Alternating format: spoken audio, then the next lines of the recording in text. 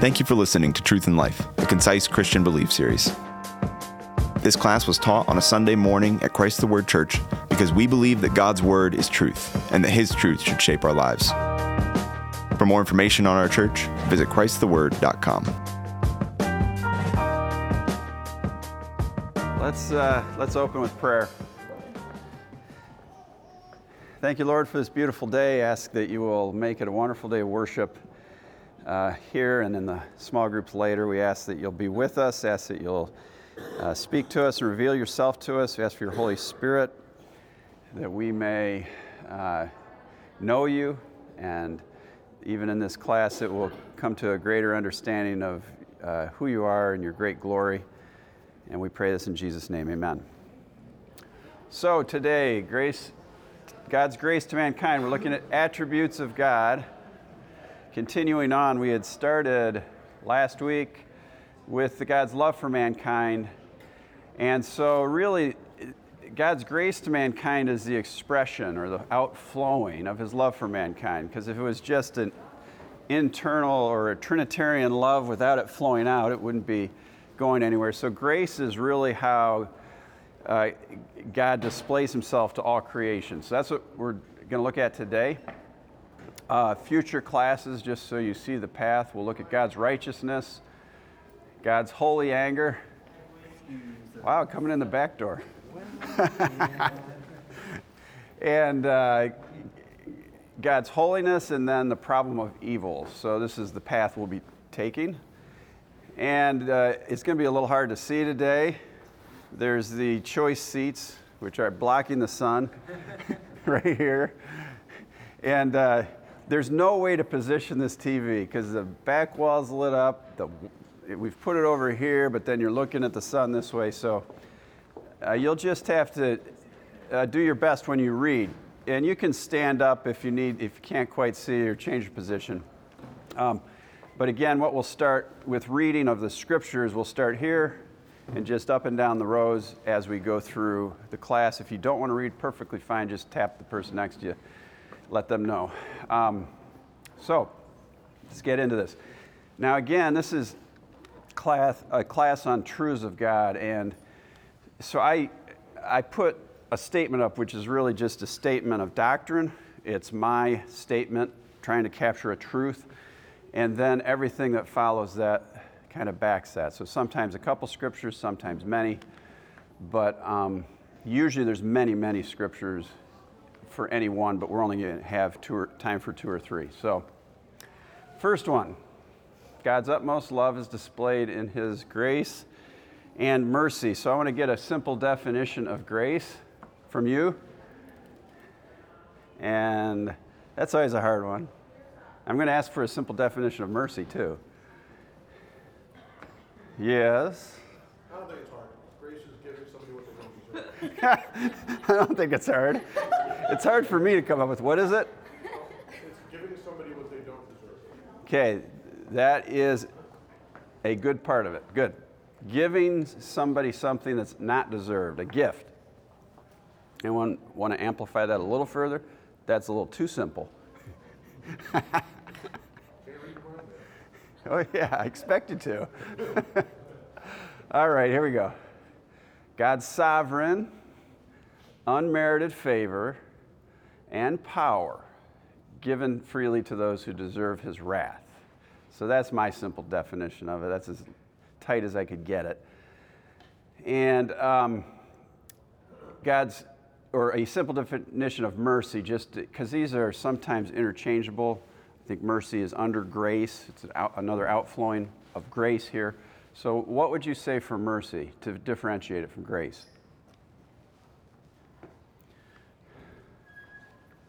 Grace light. Grace light. Yeah. Okay. Come on. This is where you guys participate. I've always heard it said like it's not giving somebody something they do deserve. Okay. I have to think about that one. That might be a good one, but I haven't thought of that. That's what I've heard too. Audrey took my notes.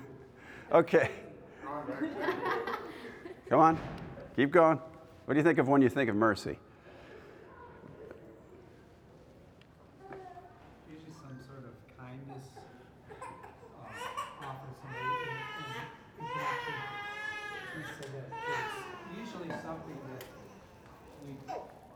we deserve something negative, and yet God shows us kindness and doesn't give us that we really deserve. Okay, giving us, right, exactly. Wages of sin is death.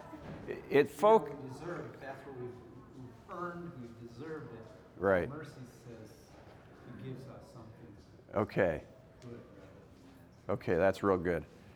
God's compassion for us as displayed in the transfer of our due punishment for sin to His Son. So He offers us mercy as a result of these things. Now that's the ultimate application of it. It plays out, mercy can play out in many ways, but it has to do with He's actually put the punishment on His Son so that He can give us this love and compassion. All right? So, a few scriptures. Let's start over here. The Lord saw that the wickedness of man was great in the earth, and that every intention of the thought of his heart was only evil continually. Okay, so the Lord looks down and He sees that every intention of the thoughts of our hearts are evil always. So we don't deserve anything, right? This is backing up kind of those definitions that we just went through. Know, therefore, that the Lord your God is not giving you this good land to possess because of your righteousness, for you are a stubborn people. So nothing that we've done. God says to Moses, I will have mercy on whom I have mercy, and I will have compassion on whom I have compassion. So then it depends not on human will or exertion, but on God who has mercy. Okay, so it depends entirely on God and not on any human effort. And then we're going to talk now about how the different types of grace. Many here may know we usually think of a couple categories of grace. What might we call them? Common grace and sovereign. Common grace. Yes, that's correct. That's what we're going to look at first.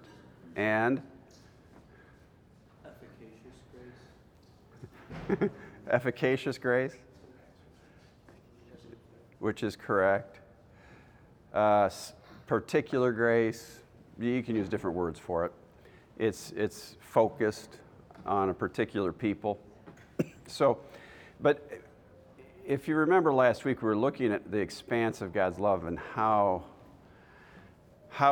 it's bigger and applies to all mankind in greater ways than we often think of. And that's the same with grace. So as we get into common grace,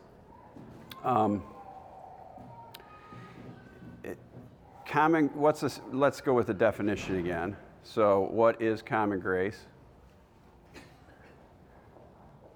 Yes. Something God bestows or gives to everyone regardless of righteousness or corruptness, reigns on the just and the unjust. Excellent. Yes. So common grace is over everyone, including those who are, and we'll get to particular, including those who are His people, but common grace is much bigger. We tend to say, yeah, there's common grace for everybody, but what's really important is a particular grace. But common grace is the expression, again, this outflowing of God's love for everybody, and we're wrapped up in that. So it applies very much to those who get particular grace too. So the sun shines on the righteous and the unrighteous. So definition, God's universal goodness and love for all mankind, God's grace to the elect and the non-elect. The Lord is good to all, and His mercy is over all that He has made. But I say to you, love your enemies and pray for those who persecute you, so that you may be sons of your Father who is in heaven. For He makes His sun rise on the evil and on the good, and sends rain on the just and on the unjust. Okay, and we looked at this some last week. But the definition, loving your enemies, He is showing that this is how He loves His enemies. And He's calling us to do this. And He's saying He makes His sun rise on His enemies. He expresses His love to them through common grace to His enemies and to those who are His. Every favor this is John Murray, every favor, whatever kind or degree, falling short of salvation, because we're talking about common grace, not particular, which this undeserving and sin-cursed world enjoys at the hand of God. So that's kind of a definition of it. Now, we're going to get into some of the common graces and how God shows himself. But first, we'll look at God restrains sin. And often we think of the positive aspects of grace, but it's a little harder to look at, the restraint of sin. Well, that's something that we don't end up seeing, right? We see the restraint, but we don't see the sin that didn't occur. So imagine or think of a world without the light of Christ. So just think of if God were to remove the common grace of the church from the world. Now we think of the church being weak, and we think that way because the world's so big and we're such a small fraction of it. We say, yeah, we're powerful, but then we kind of go, yeah, but it sure looks like the world's taking over. But if you remove the church from the world, just church taken out of the world, could you imagine no restraint that the church brings to the world day and night, always holding back, always keeping the world in check? And there will be a day when that common grace is removed, and not just from the world, but in judgment from those who enjoy all these graces of God. So God restrains sin, and how is that loving to the person going to hell? How is that loving for him to restrain sin?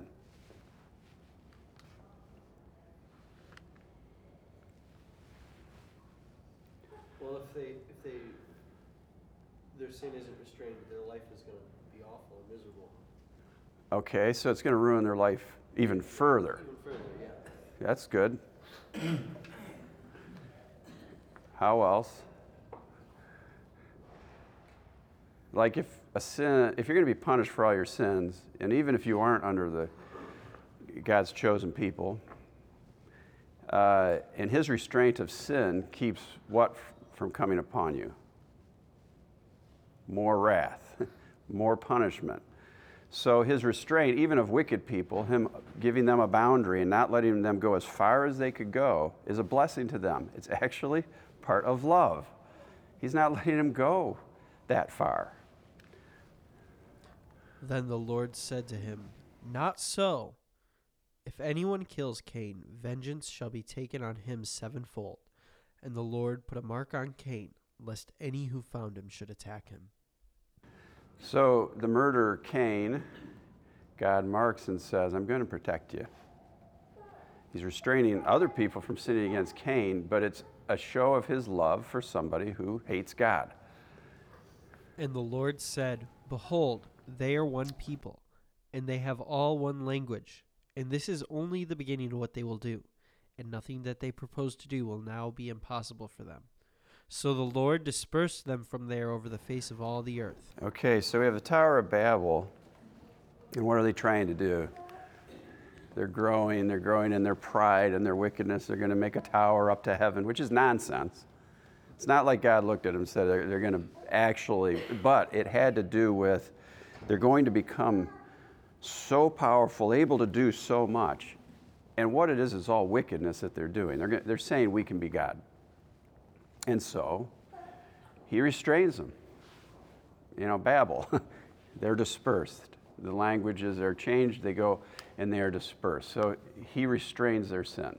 Then God said to him in the dream, "Yes, I know that you have done this in the integrity of your heart, and it was I who kept you from sinning against me. Therefore I did not let you touch her." Okay, so this is Abimelech, and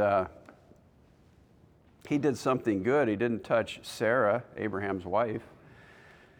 And God makes it very clear, yes, I know you've done this in integrity. You do get credit for this. You get credit for this. You did something good in your heart, but it was I who kept you. So as always, there's us acting, and it's 100% us, right? And then there's God acting, and it's 100% God. And this is a mystery, because you can't add up 100% and 100% and have 200%. This is how it is, though. It was him doing it, but it's God who kept him from sinning. And if he would have, there would have been wrath to pay. All right. Another common grace is God restrains his wrath. I will put enmity between you and the woman, and between your offspring and her offspring. He shall bruise your head, and you shall bruise his heel. So instead of wiping out mankind right at the beginning, he starts a process of bringing salvation instead of bringing his wrath, which he could have done at the fall. The times of ignorance God overlooked, but now he commands all people everywhere to repent. Jesus, whom God put forward as a propitiation by his blood to be received by faith. This was to show God's righteousness, because in his divine forbearance he had passed over former sins. Okay, so God is also patient in executing his wrath. The Lord passed before him and proclaimed, the Lord, a God merciful and gracious, slow to anger, and abounding in steadfast love and faithfulness. The Lord is slow to anger, and abounding in steadfast love, forgiving iniquity and transgression. Or do you presume on the riches of his kindness and forbearance and patience, not knowing that God's kindness is meant to lead you to repentance? So he has a reason for being patient. He loves us. He's slow to anger. He wants all men to repent, and he's giving us time to do so. God gives temporal blessings to all. And again, this is God's grace. He gives temporal blessings to all.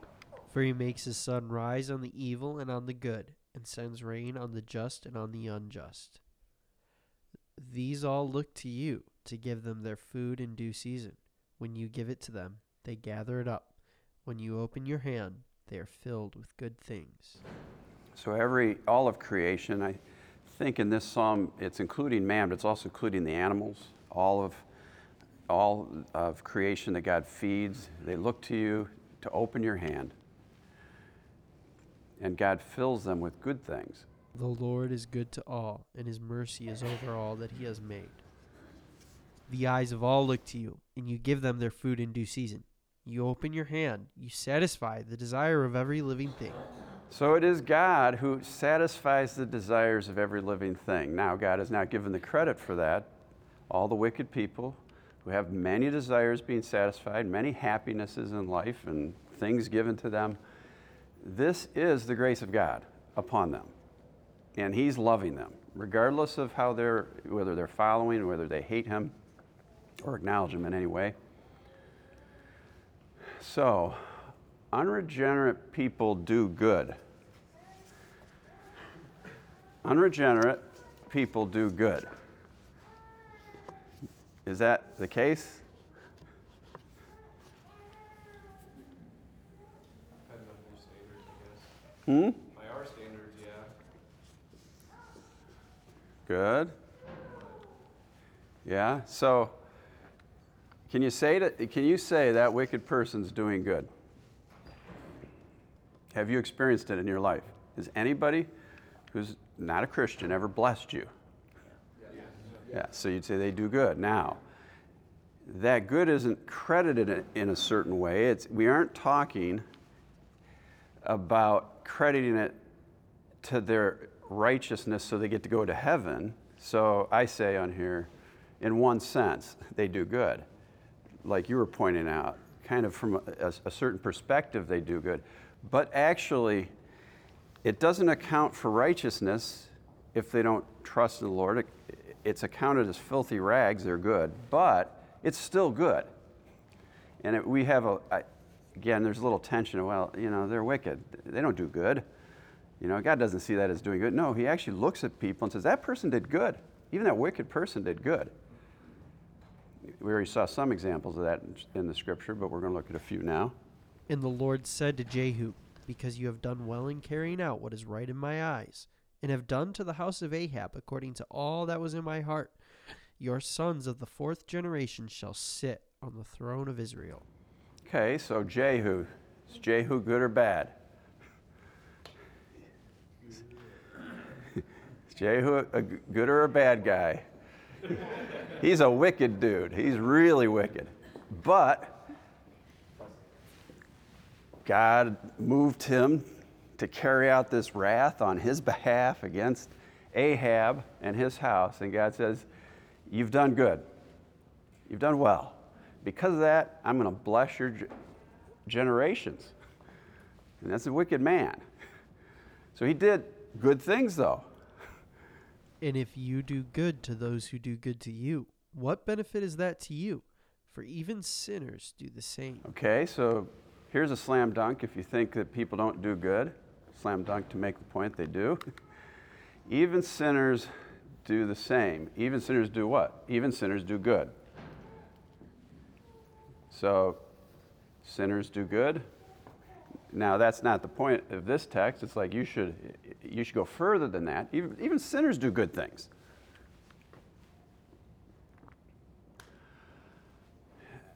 Unregenerate people know the truth. Again, in the context of grace, if you're talking to somebody or witnessing to somebody who doesn't know the Lord, I won't say always, once I learned some things, I started to not acknowledge what these people would say to me who didn't know the Lord. I'm into karma. God doesn't exist. When I would interact with people like this, I would never acknowledge that they didn't know God. I would always tell them, no, you're lying. You've known God, you've rejected God. And so I've gone, face to face with people like this, mocking them for claiming they don't know God. But it's a grace of God that he has had everybody know him. All the wicked, all those who say there is no God out there. It is a grace. He's made himself known to them. Scripture's clear on that. For what can be known about God is plain to them, because God has shown it to them. For his invisible attributes, namely his eternal power and divine nature, have been clearly perceived, ever since the creation of the world in the things that have been made. So they are without excuse. For although they knew God, they did not honor him as God or give thanks to him, but they became futile in their thinking, and their foolish hearts were darkened. So they knew God. This is all mankind, but their foolish hearts were darkened. They rejected him. They were hardened. But they do know God. All creation is displaying and screaming God at them, no matter what they say. And they want to credit that to a big bang or chance or something like that. They know God. The scribes and the Pharisees sit on Moses' seat, so do and observe whatever they tell you, but not the works they do, for they preach, but do not practice. Okay. Unregenerate people know truth. Well, the Pharisees here I'm using as an example of unregenerate. The scribes and Pharisees sit on Moses' seat. And Jesus says, listen, do and observe what they tell you. They are telling you truths. But don't do what they do, because they aren't following those truths. So wicked people can know things about God and give good direction and sensible things and advice, but just don't follow them. Unregenerate people know some blessing of the Holy Spirit. And again, it gets maybe a little complicated here.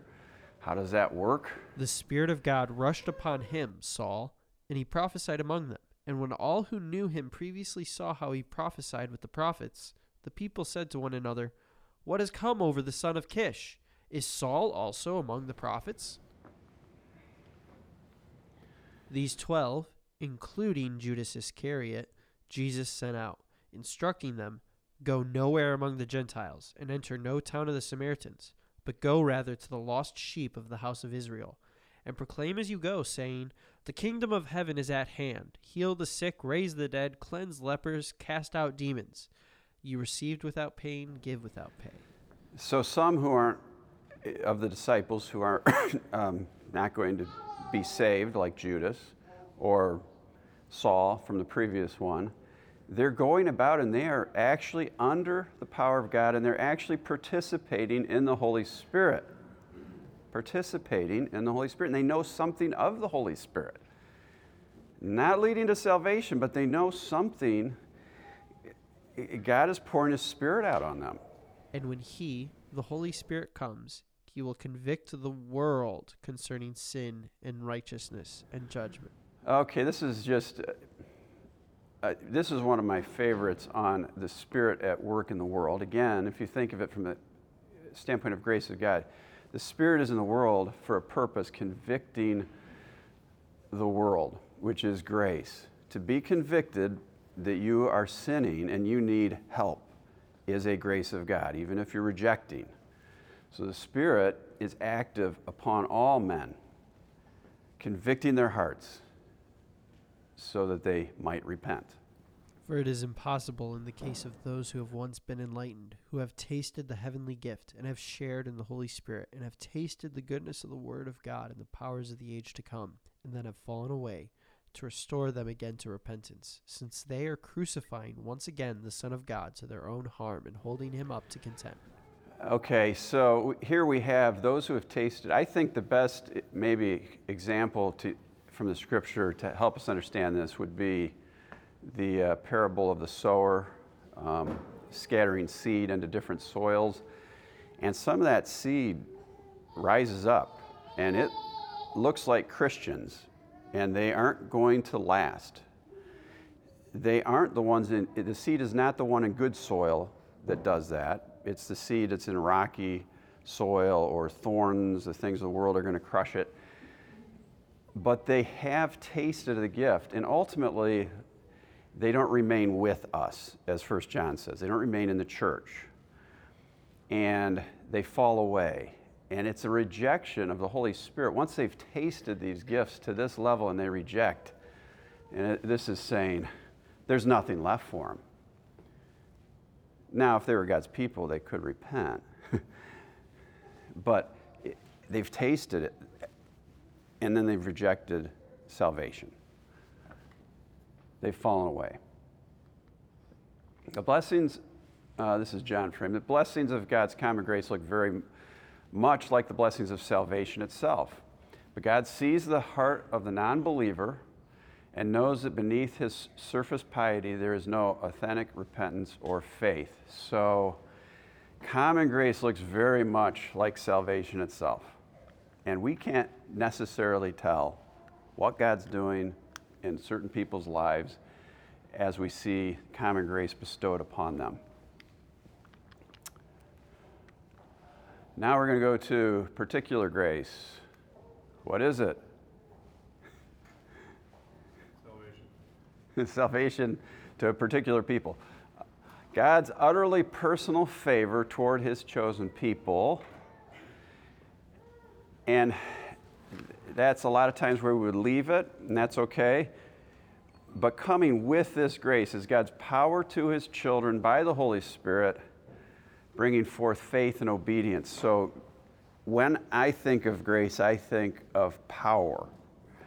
There's a power coming with this grace, and it is the power which changes a life, a power which causes us to follow Him and to obey Him. And it comes from Him. It's His Holy Spirit in us. The Lord says to Moses, I will have mercy on whom I have mercy, and I will have compassion on whom I have compassion. So then it depends not on human will or exertion, but on God who has mercy. Depends on God. God is in charge. And particular grace is, He's saying here, I will apply it where I want to. Now, there's common grace, and particular is part of that, but when He chooses somebody, all of the common graces kind of become particular, if that makes sense. So we still have the sunshine and the rain, the common graces, but now He's doing it because He's blessing you in a particular way. So He's particular grace, it's like the love of God. God's love for everybody, but now a certain people are going to have that ramped up. But it's not just in the particular area, it's in all the areas. You get it?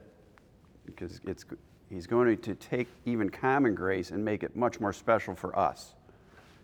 Everything in life will be for our good.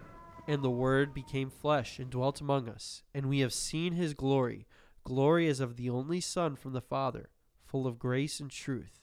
John bore witness about him and cried out, "This was he of whom I said, He who comes after me ranks before me, because he was before me. For from his fullness we have all received grace upon grace. For the law was given through Moses, grace and truth came through Jesus Christ." Grace, particular grace, comes through Jesus Christ. And we won't get into it. Grace and truth, he satisfies everything before the Father, so he is the one who can offer this particular grace. He satisfies truth, as in judgment. We can be named righteous because he's judged. He's judged our sins on his Son. Then he offers grace. So particular grace comes from Jesus, or by the work he did. Grace is the power of God actively enabling his people. When he came and saw the grace of God, he was glad, and he exhorted them all to remain faithful to the Lord with steadfast purpose. So this is Barnabas. He came and he saw the grace of God. How did he see the grace of God? Is it like floating out there? How did he see it?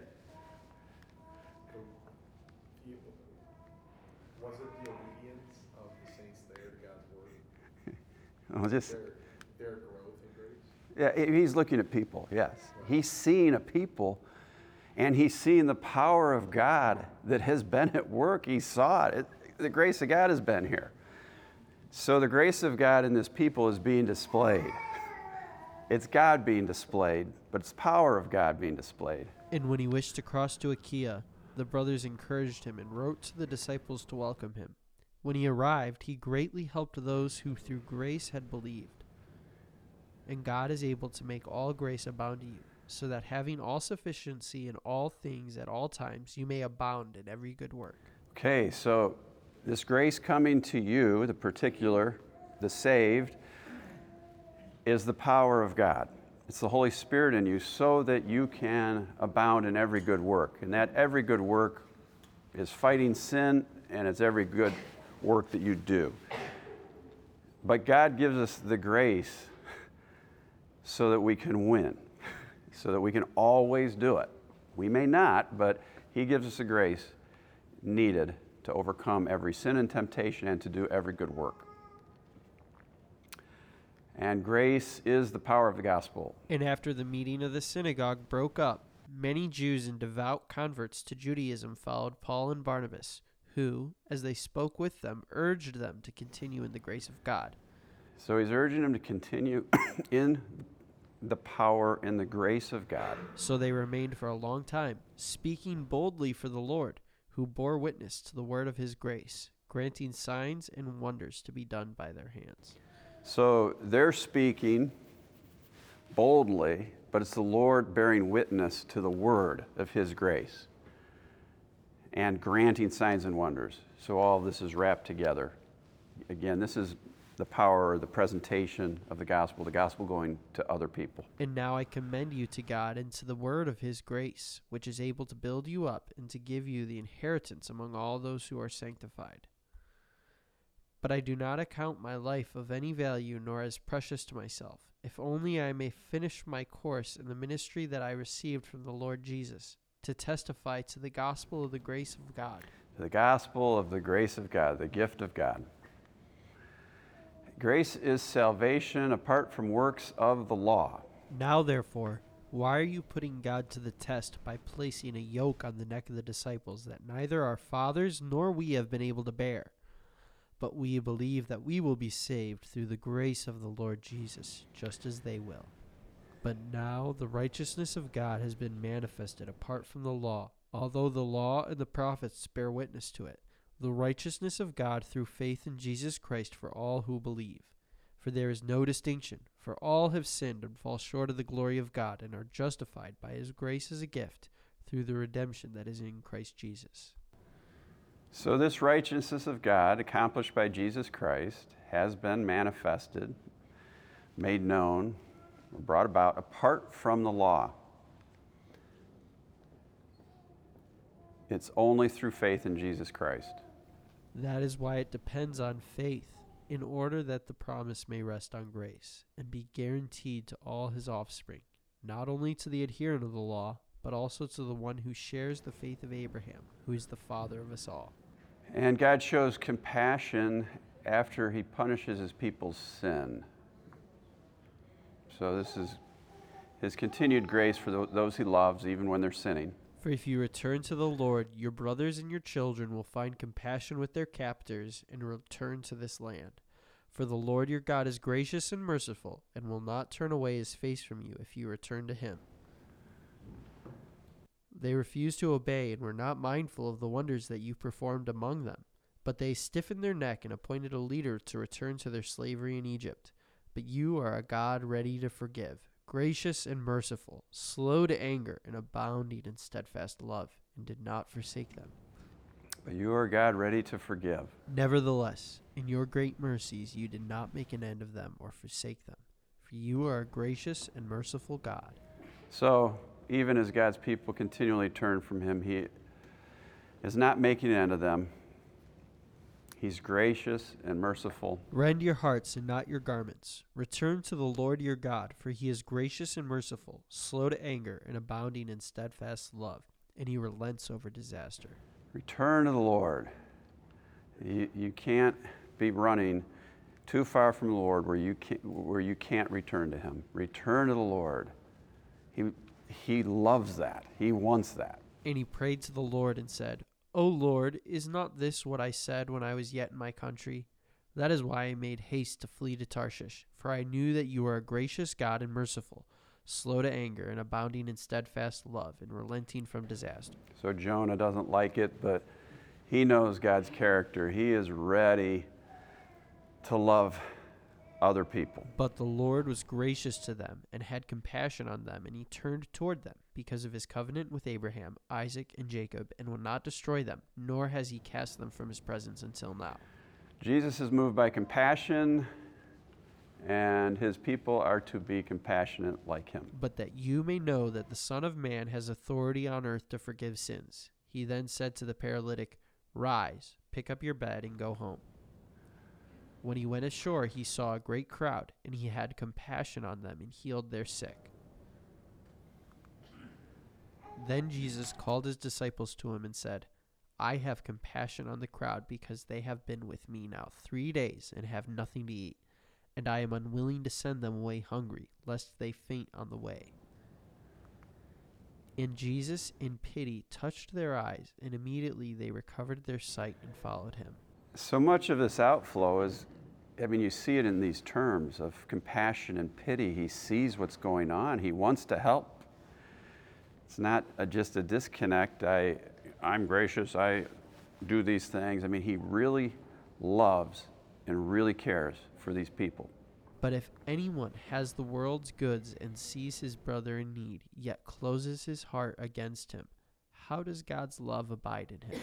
And so we're to be like him. As we see, we are to be compassionate, and we are to act and love our brothers.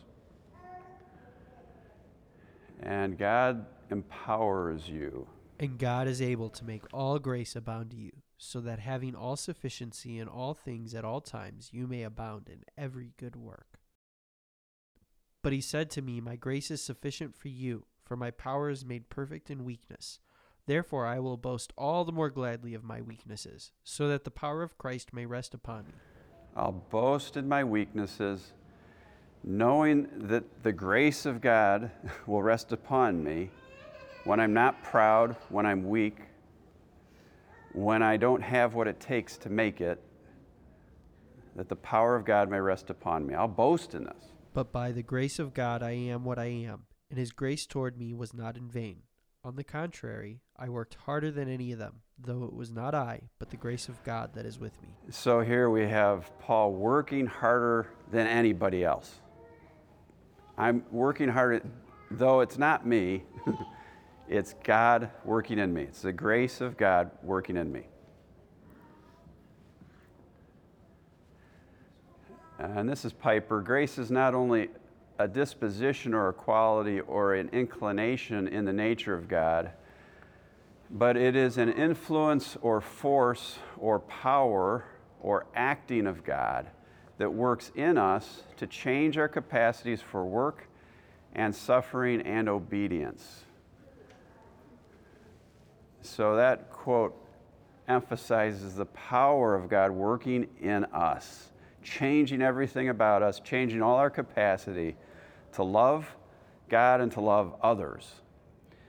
So we look at grace and we say, well, it's these free gifts, but this is the outflowing. This is the Holy Spirit at work in us and the power of God. And that's it. All right, Ben, you want to pray? Thank you for listening to Truth in Life.